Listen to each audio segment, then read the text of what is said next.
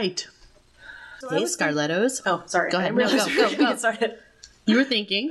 No, so I was thinking about this, that we could do, like, companion episodes about movies or shows or documentaries about true crimes.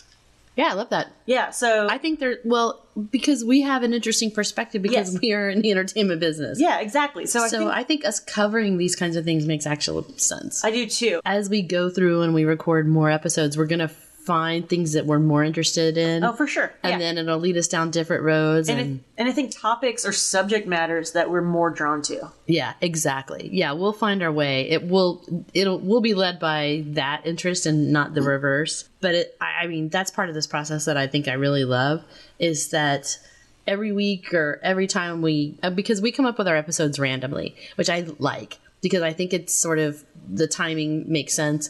And it's usually you or I texting to each other, hey, we should do this, or we should do this, or we should do this. It's completely random, but I think it's in the moment for us and maybe what we're looking at, and there's some relevance to it. Like the Netflix's The Devil Next Door. This is a sensitive subject for a lot of people. The Holocaust is obviously a very serious thing, especially to the Jewish folks who were persecuted to the tune of 6 million people. There's no talking about the subject matter without feeling some compassion for these people and the horrors that they had to deal with in the moment. This is why we're going to talk about this, because I watched The Devil Next Door, the documentary on Netflix. I think it was 3 or 4 parts. I think it was 5 episodes. I binged it all in one sitting.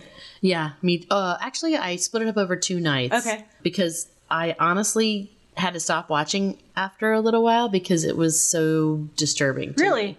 Yeah. Okay. Yeah. Let's talk about the case. Let's talk about John Demjanjuk. Demjanjuk. John Demjanjuk. Let's talk about John Demjanjuk. It's hard to say that. It's almost like a porn name. John Demjanjuk. Jumanji. John Demjanjuk. So for these purposes, we're going to call him, I will be calling him John because that will be easier for me. I was fascinated from it just based on the first description because I couldn't believe that I had never heard about this. And it was so... This man, this genocidal maniac, potentially, had gone unnoticed for over 40 years. Well, I think that's the way it works. I mean, I think that, these folks in war do things that they choose to do, and after the fact, they either have regret or they feel the need to escape to not be persecuted for their actions.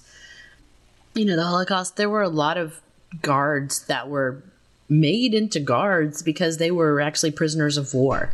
They didn't choose to be guards, right. So it was hey, you've got 2 choices. We're going to kill you or you're going to be a guard and you're going to have to do these things.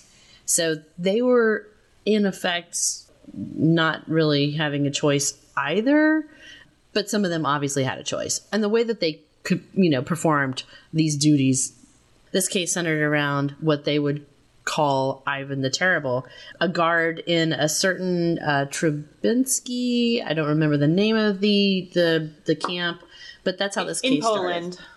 Yeah, so essentially in 1975, the KGB comes out. KGB comes out and suggests that a list of people who they consider Ukrainian immigrants who they consider to be Nazi war criminals. I'm still confused on why anybody believes the KGB about anything, but somebody decided to take this seriously, and the United States. Of all people, the United States, by the way, because in 1975, they were still running. Yeah, the United States was still running atomic bomb drills because of the Cold War at this point. Yeah, I don't quite get it, but the KGB again had a list. They gave it to the U.S. Your dog just keep kicking. I got it. You little guy. Come here, Rusty. I do want to just pet you though. Come on, turd. Uh-oh. Bye. Oh, Jesus. Oh, man. I looked down and I'm No like, animals were hurt in the recording of this podcast. all right, so back to the KGB and John. Oh God, John Demjanjuk. John Which, Demjanjuk. okay, little sidebar, I actually found fascinating that I think his name actually is John. I kept on waiting for the documentary to call him by a more Ukrainian-sounding name, but he just was John. I think that's his name. Yeah, it's a biblical name. I'm not surprised. Sure, but biblical in Ukraine? I mean, it's The Christian Catholics, biblical. right? What's that? Are they Catholics? I think they're Russian Orthodox. I have no idea. I might be completely off who base knows? here. Not important. Yeah, no. I'm pretty sure he wasn't going to church. All right, so we've got the KGB flipping, the United States and apparently the world, this list of Ukrainian guards, Ukrainian people who were supposed to be participating in Nazi war crimes. So this guy, at the time, I think he was 60-something. Yeah, he was in his 60s. He had a family. He was a retired Ford auto worker. He gets told by the U.S. that they're going to revoke his citizenship after he had already been naturalized years earlier. And they send him off to Israel for a trial. So the crimes didn't happen in the United States, so that they weren't going to try him in the United States for those, but they did extradite him to Israel. You can imagine the chaos as this person who was supposedly identified. You gotta say that over. Oh, supposedly. You love when I say supposedly. I hate it so much. I know. I sent you a note the other day I about know! And all of those things on your list drive me nuts. it. I know. Okay, so... So, they decide to send this guy. He's extradited to Israel for trial. He is being tried as identified, supposedly identified as Ivan the Terrible, a guard who was apparently very, very vicious to the folks in Trell. I'm going to look up the name of this, Brittany, when you talk about it. Okay. So, Ivan the Terrible is accused of some very heinous actions. Some of the things that Ivan the Terrible is accused of doing are cutting off the breasts of women, hurting and then killing thousands of Jews at one time into a gas chamber, cutting off the limbs of people, targeting women, children, and men. He did not discriminate in who he was vicious to, and had a suggested kill count of over 800,000. Now, that number by itself is unreal, but when you think about the Holocaust claimed the lives of 6 million Jews, and one man potentially was responsible for 800,000 of those. Yeah, that's a fairly large That's percentage. unreal. It's crazy. Treblinka. Did I yes. say that right? Treblinka. Yes, I remember. So, absolutely. So, again, this guy, now it's decided that he's probably Ivan the Terrible. There's some kind of documentation that they have with his name on it, that people have witnessed that this is the person who is responsible for these crimes. He was one of the most feared guards at Sobibor and Treblinka concentration camps. So, again, this is a trial in Israel. These Jewish folks are pissed. Yeah. I would suggest watching the documentary, the series. It's unbelievable. The circus that ensues around this first trial is crazy. The first thing I want to mention about that, and guilty or not guilty, being a Nazi war criminal, and I almost feel like it would have been better for him to be sent to The Hague as an international criminal, and not justifying or suggesting that he is not guilty and the Jewish people had anything against or had a predetermined judgment, but just based on the accusations against him. And there were still survivors and direct descendants of individuals that were killed in the Holocaust or lived through the Holocaust. So the feelings were still very raw. I agree with you, regardless of whether he did it or not. When the claims first arose, essentially what Demjanjuk said was that it was a case of mistaken identity, And the man shown on the SS prison camp ID card that the survivors claimed was him was not him. If you see this card and you see the pictures of this guy, if the picture is accurate to the card, I have a feeling it's him. Okay. Whether he's Ivan the Terrible or Right. not, I think is irrelevant. And I think that was the mistake of the first trial, was that they tried to be really specific Yes. about who this guy was. As we talked, again, we said he's going to trial in Israel. First off, he's got to find an attorney in Israel who will actually defend him. He got two. He got one guy from the United States, which apparently his father was a Nazi sympathizer, so that didn't go so well. Yeah. And then there was another guy, Sarit. What was his name? That was Sharif. It might be. Yeah. It reminds me of Omar Sharif. I'll look it up. Yeah, maybe. This guy is picture Johnny Cochran Spotlight, but way worse. He truly, admittedly, only took this trial so he would get notoriety. And he was, by and large, the only person in Israel who was willing to defend and stick by their feelings that John was innocent. Yeah. Right or wrong, he was the most unpopular person in Israel besides John Demaniuk. And proudly unpopular. He thrived on it. Yeah. He loved playing the villain. That guy is, when I think of a picture for Webster's Dictionary of attorney, this is the guy. Again, Kind of sleazy. Totally Yeah, sleazy. yeah, for sure. Kind of reminds me of Miami sleazy. He's got gold chains and his belly kind of hangs over his pants. And he's like, hey, I'm so slick and so amazing. I'm smarter than everybody. And that case was really hard because, again, this guy's here's John Demaniuk. God, I hope I'm saying it right. Man, JD. there. You just stick with JD. JD. John Demaniuk. Yay! Woo, I did it! Woo! Sitting in this trial, there's tons of coverage. He's got headphones on because he probably doesn't understand what people are saying. Right, he doesn't speak Hebrew. He does not speak Hebrew. This whole trial is happening in Hebrew.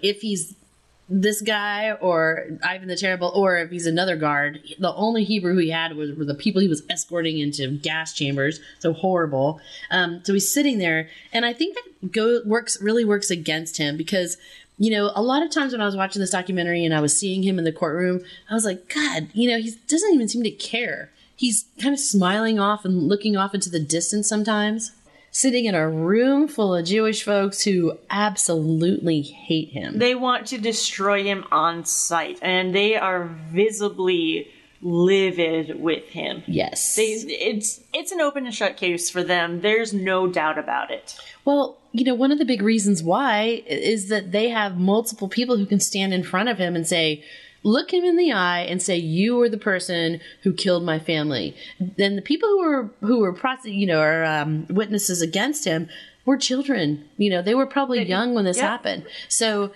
their memory of this is, first off, probably very, very strong, but it may be different than what really happened. And I'm not saying this guy wasn't a bad guy, because at the end of the day, not to blow it for everybody, but I do believe that the John Demaniuk, I do believe he was an SS prison camp guard. I do believe that. I believed he was there. I believed he did something. But what is hard for me to understand is how you've got survivors on the stand who are witnesses against this guy saying that they specifically saw him doing specific things. And I believe that they saw him do something, but I don't know if they could really tie him to this Ivan the Terrible character, because I'm not even sure they know what that character is. What did this guy do? They're in a prison camp. They're limited by what they understand that these guards are doing. So, they see this guy do a horrible thing, but is he Ivan the Terrible? Does it matter? I don't know. I don't think so. Whether he killed 80,000 or 800,000 people, or whether he killed 4, for me, it's the same. I agree. It should be. He should have been tried right off the bat for war crimes, being a Nazi guard, and killing probably thousands of Jews. But as you said, he was targeted specifically for being Ivan the Terrible. And a little side note, talking about memories, particularly the memories of children, I heard this a while ago, and it stuck with me, and I don't know if it's true or not, but from a psychological standpoint, I have heard that when you remember past events, you are not remembering the event, you're remembering how you remembered it the time before. Oh. So then definitely the way their perception of that is everything. Yeah, exactly. But I do think he was there, but in what capacity?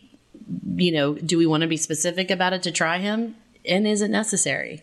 Yeah, and I think that there probably would have been a true open and shut case and really no question at all if he was simply tried for being a Nazi guard.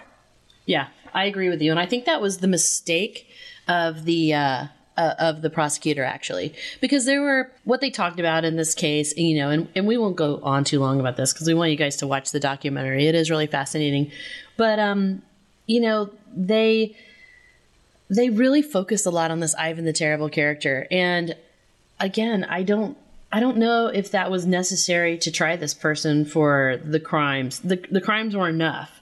And I think that's really how they lost their case. Also, to me, there was a lot of drama around this case. There was a lot of pomp and circumstance. There were some older folks who were obviously Holocaust survivors who were asked to supply witness testimony against Demjanjuk, and they did. And these poor folks, they've been through enough. They've been traumatized. And there were instances where you had multiple older men, probably in their 80s, talking about the situation. And then they would give you all of this really detailed information about what happened. Mm-hmm. And then, which was crazier, you had the end of the interview or the end of the witness. By the way, Mr. So-and-so, how did you get here today? And the answer was, I took the train. And this person was taking the train from somewhere that there was obviously no train if he was going from one country to another. I think that was the failure of the case, to put these, a couple of things, to have these people to provide witness testimony. I think that's great, but to disrespect them in the way that the defense approached them, I thought was really sad, because it really did break down the prosecution's case when these people couldn't even remember basic information, but they were adamant they remembered this guy, and this guy was Ivan the Terrible. And it was really hard to watch. It was really sad. So I will say what is essentially there's a big twist about halfway through this series during the trial, based on the accounts of one of the witnesses, who is, at this point, I think the most vocal and vociferous witness. He actually gets up and walks over to John, and John extends his hand to shake this man's hand. And the man loses it, and he starts going off in Hebrew. And sure, justifiably so. He is recognizing this guy, John, as this Nazi war criminal. But I'm not going to spoil what the twist is, but very quickly after that, the defense presents evidence that calls into question the credibility of his account. And it was something, when the defense introduced this new piece of evidence, it really gave me pause. This guy was so emotional and presented such a scene, but after hearing what the new evidence was, it really made me question how genuine he was. Yes, I agree with you. But two things about the evidence, and I'm going to blow it. So you guys, need to watch the documentary before you listen to the rest of this. This person, again, I think that the evidence that they were proposing sort of broke down this witness's credibility was again from the KGB, number one. True point, yeah. How much is that credible? But the evidence of it's in and of itself, because wherever it came from, that evidence was real. And what that evidence was this man and a group of other people had given witness accounts years and years earlier that right after the end of the war. Yeah. had given they testified that Ivan the Terrible was actually killed in some kind of revolution at the camp. Right, it was like an uprising, and this witness was part of that and actually wrote this. Yes. And so there's that evidence that he says that Ivan the Terrible, who he's now saying is right in front of him, he said earlier that this guy was killed. So when they talked to him about this, his recollection of this witness account from much earlier was that it was what he wished would have happened. It was a fantasy. He dreamed about it. Yeah. That's a tough one from a legal standpoint when you're trying to find someone guilty of a significant amount of crimes and you're trying to say that this is this guy, to kind of take a step back and recant your information because you had a fantasy that you documented as reality very, very early on after the war. Now, sure, there was a lot of trauma.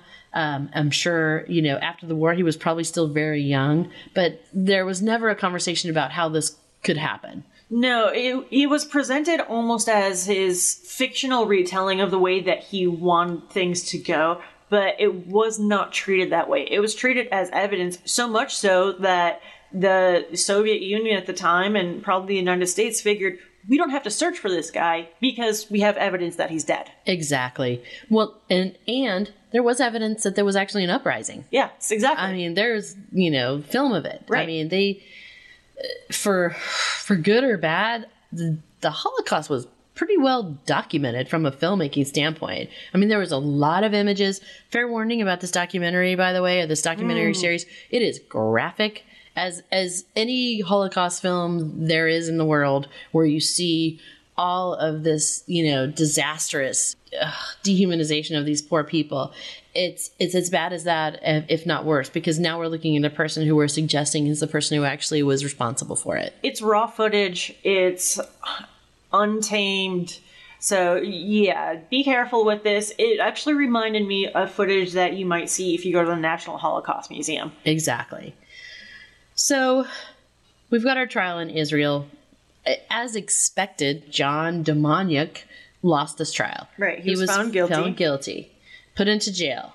He and his, and just so we're all clear about this, just about halfway through the trial, they decide that, I think it's O'Connor, who is the U.S. attorney who's helping with the case. The Israel attorney decided that O'Connor was not a good attorney anymore. Or, let me rephrase that. John Demjanjuk and his family, right, it is said, decided that O'Connor was not representing them well. Exactly. So they shifted all of the representation to their Israel attorney. Correct. Who I can't remember specifically how to say his name, but you'll see it in the documentary. That'll be a surprise for you. Irrelevant. You will know who he is. Oh, because he obvious. It's obvious. Bigger than life. It's he's like the Jerry Springer of attorneys. It's kind of crazy, and he doesn't care. He's in his Ferraris and his Porsche, and I'm like, dude, you're talking about the Holocaust. Can you have a little respect? I mean, yeah. It just feels like this is just such a ego game. While he was in prison waiting to be executed, they built a gallows because they wanted to be a public execution. They wanted to embarrass this man, and they also wanted to know that his death was imminent. So they were building the gallows right outside his cell, so he could hear the construction of the death tool that was going to be used against him. And they also have a lot of video of him in his cell with pictures plastered all over it, wearing little jockey shorts and a little tank top. And I don't know, there were so many weird things about the series that I think it's worth a watch. But the coverage of it, there's a lot of information out there. And again, if you look at the documentation of him and if he is I do think he's the person in the picture. Whether the picture goes with his ID is to be determined, okay, right? Yeah. But I do believe that he that is him in the picture, and we know that picture is of an SS guard. So regardless, there's no question about that. Yeah, regardless of whether he's wearing the clothes of an SS guard. He's an older gentleman now, 60, 65, something like that. They appeal. In the appeal and the discussions around the appeal, there were a lot of conversations and a lot of evidence that was brought forward that really shut down or at least provided enough reasonable doubt that this person may have not been Ivan the Terrible.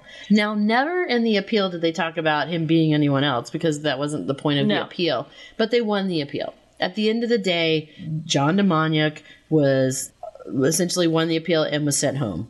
He returns to the U.S. He gains his citizenship back. Yep. Easy for me to say. He comes back. And another investigation starts of him by the Germans, because he was found not guilty of being Ivan the Terrible, but there was a lot of evidence presented that really could not be argued against that he was at minimum a guard at the death camps. Exactly. And so while he was adamant that it was mistaken identity with Ivan the Terrible, I don't think he was, first off, I don't think he was, he never said he wasn't there. No, you're right. He never actually said that he was at Sobibor. Yes. He actually said he was there. Now, he said his proximity was based on him being a prisoner of war, but at some point he transitioned into being one of these guards. Mm-hmm. So he never denied that. I think that the evidence became overwhelming after we dug in a little bit, or the Germans dug in.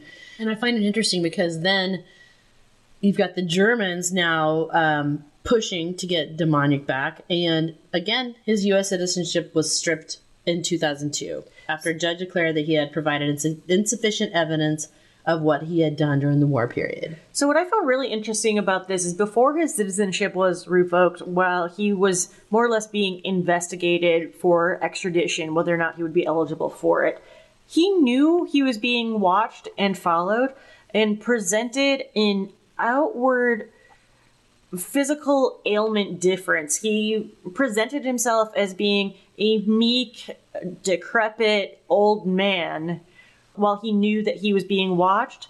But when he thought that he was not being watched, he was free, he was able to move around freely and play with his grandkids as if nothing was wrong.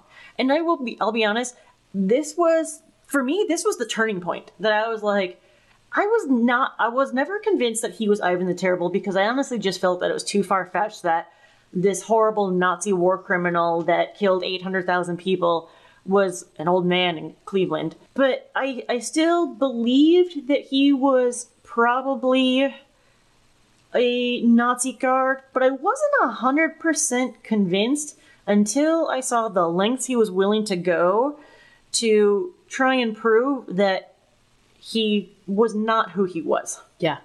That to me was like, wow, all right, this guy really is, he's not Ivan maybe, but he's a bad guy. Yeah, he definitely struck me as a bit of a psychopath. I didn't get that. Yeah. Okay.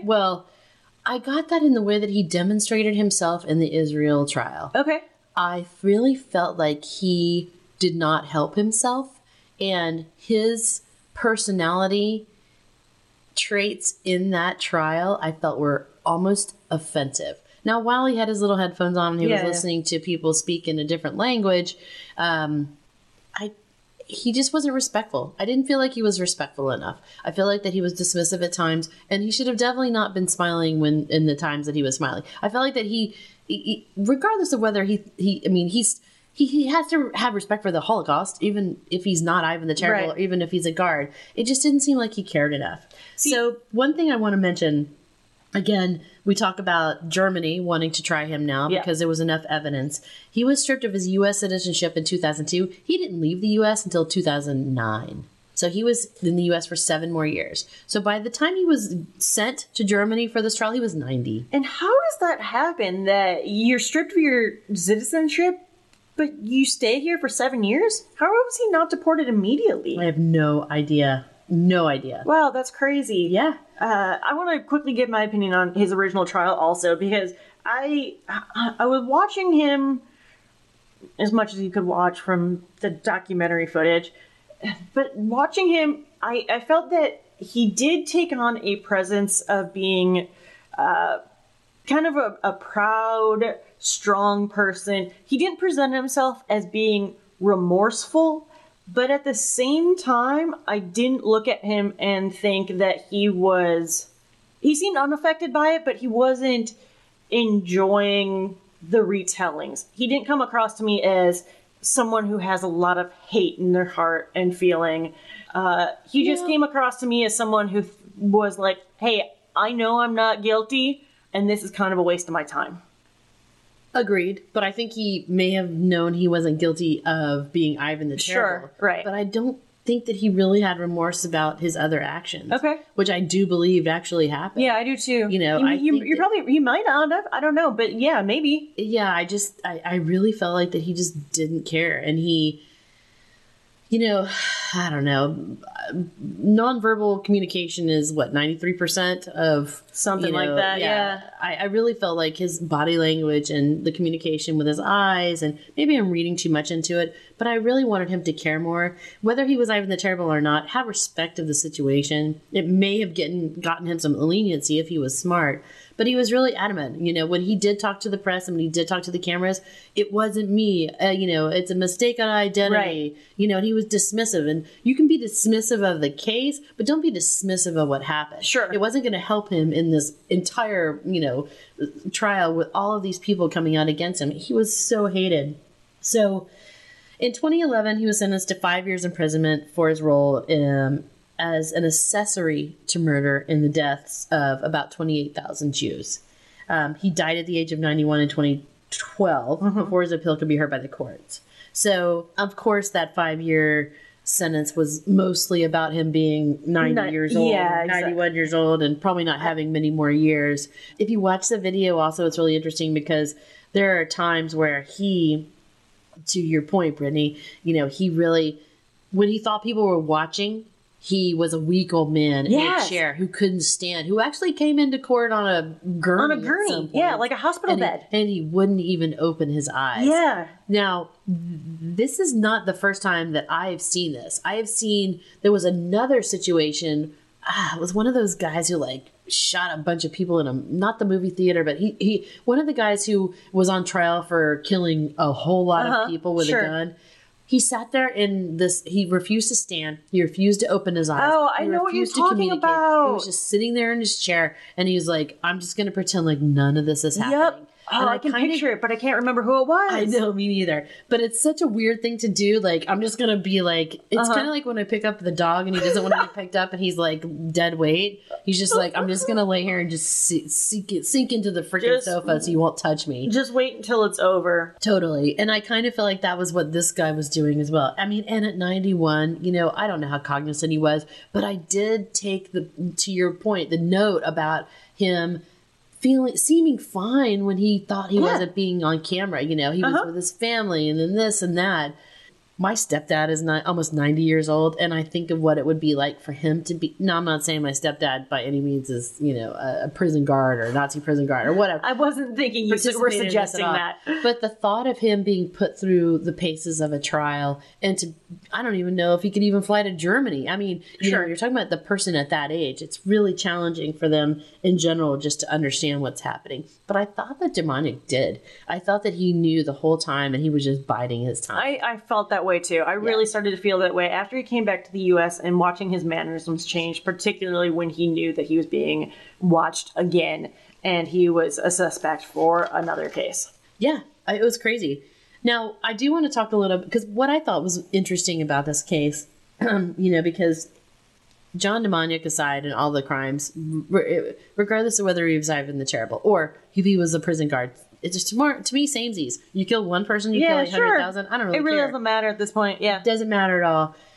The people I really felt for John Demonic was his family. I felt that, and I think that I still believe that they believe that he is not guilty. Right. But he himself admitted that he was a Sobibor. Yes. Right? That is a concentration camp. And for them not to understand that there was some kind of responsibility, he had to take some responsibility for his actions, and regardless of whether he was on the table, he still killed a bunch of people. Yeah, killed 100%. One person. Like, this is my dad. How do you feel when your dad, who he had totally like disregarded this for so many years, and all of a sudden when he's 60 and then 70 and 80, now my dad's like this war criminal who killed a lot of people. I don't know how you feel about that. Well, so I have a couple thoughts on that. Going back to the initial trial when he was in Israel and when he was found guilty, I see this in criminal cases all the time, and I have very mixed feelings about it. I'm of the belief, and maybe I would feel different if I was the one victimized or my family was, but I'm of the belief I don't want someone to be found guilty. I want the person. And if I'm in trial or watching a trial and there's enough evidence to support that the person, the defendant, is not guilty, I don't want that person to go to prison. Yeah. I want to still go out there and find out who it is. Yeah. I'm not going to get peace if someone who maybe clearly didn't do it is in prison suffering. I'm still going to feel terrible. Yeah. But now, on the other side of the coin, talking about John's family, I don't know how they would feel or how they felt once they really had irrefutable evidence against him that he was a Nazi guard, but they still defended him.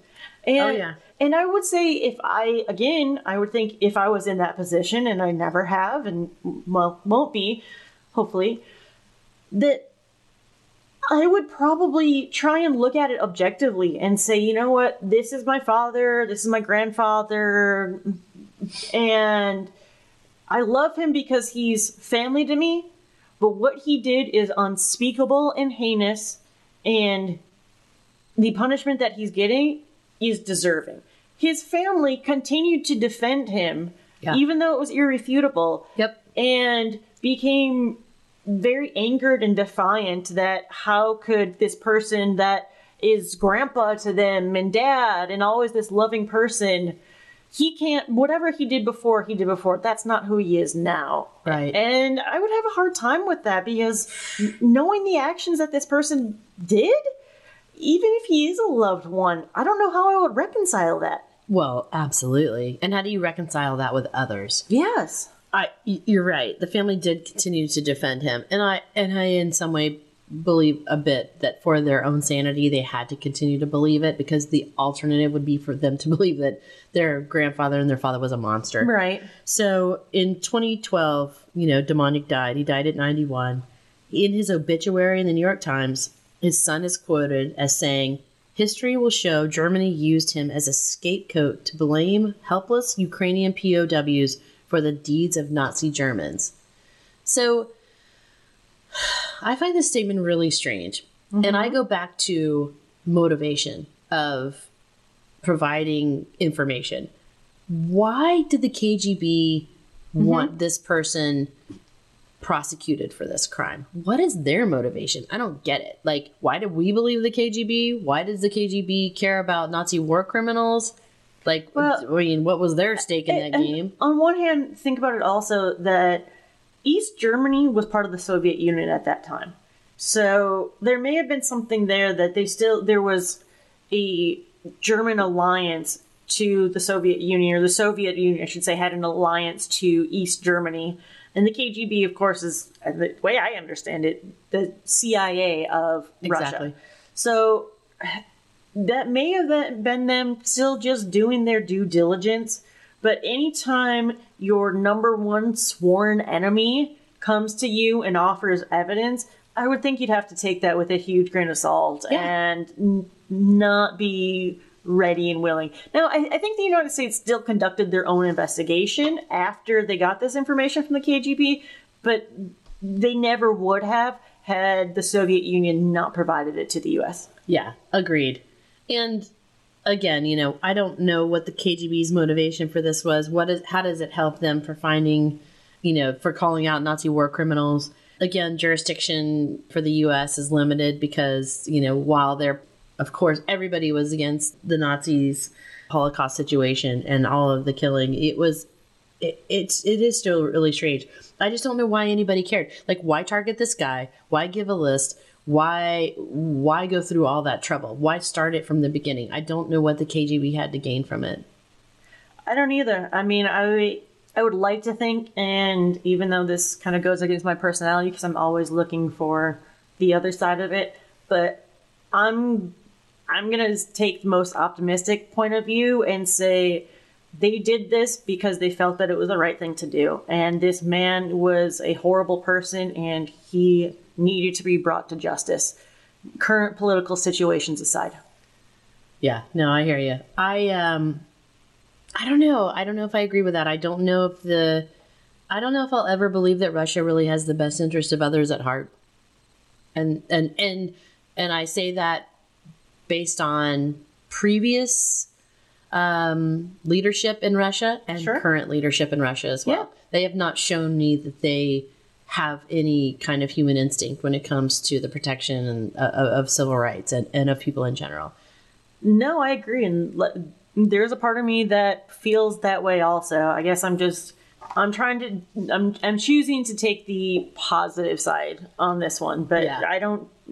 I wouldn't doubt that what you're saying is true. Yeah, it's crazy. So again, that was our mini up for the Netflix The Devil Next Door documentary. I don't think we can really call it a mini up. We're going to call it a companion episode because you really need to go watch this documentary. Yeah. And I think we're going to make this kind of a regular thing because I think this is a lot of fun. Yeah. I mean, even though we enjoy researching and diving into cases, when we can just kind of like kick back and watch a documentary or docu-series and then share opinions on it, it's a lot of fun. It's, I definitely, and I think we talked about this before. One of the reasons that it's fun for us, we have a perspective because we are filmmakers and we are actively involved in the entertainment industry. Our perspective is different than others because when we look at a documentary or when we look at any kind of content at all, we look at it in ways that others don't. I, in particular, can't really go to movies anymore and not think about what's on the screen and how much it's costing and how effective is it. And wow, how did they get there from that? That arc was amazing. I mean, there are so many things that we think about because this is our daily, business. And so I'm looking forward to these companion episodes because this is how we get a lot of our information. And we're in the business, so we really enjoy making content. So, for us to be this close to it, I find really fascinating. So our fans will hear a lot more from us about these kinds of companion episodes. Let us know if you guys have suggestions about things that you would like us to talk about. I want to hear from you because we're constantly bouncing documentaries off each other and making recommendations. But I want to hear your recommendations also. What do you think is out there? And either is it good? Is it provocative? Is it entertaining? Yeah. Does it make you think? Is it sad?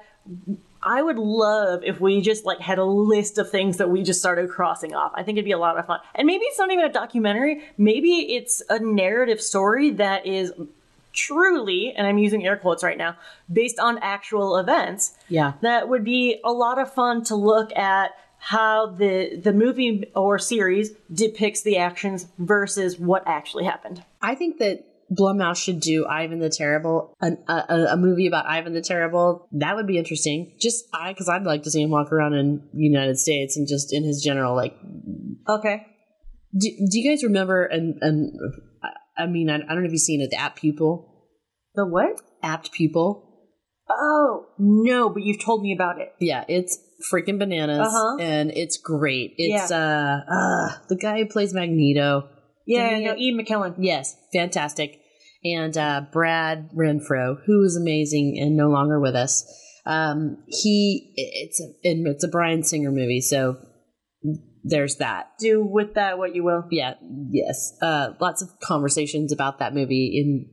Anyway, Google it. But it's such a fascinating movie because, and it's that's a Stephen King short story. Yeah. So the Ian McKellen character, he is a Nazi war criminal, he is, sitting there in the midst of normal society. So you haven't seen this? No, I haven't. Okay. I'm not going to go too far, but we should talk about it. You should watch it. We should talk about it. Maybe. I don't know.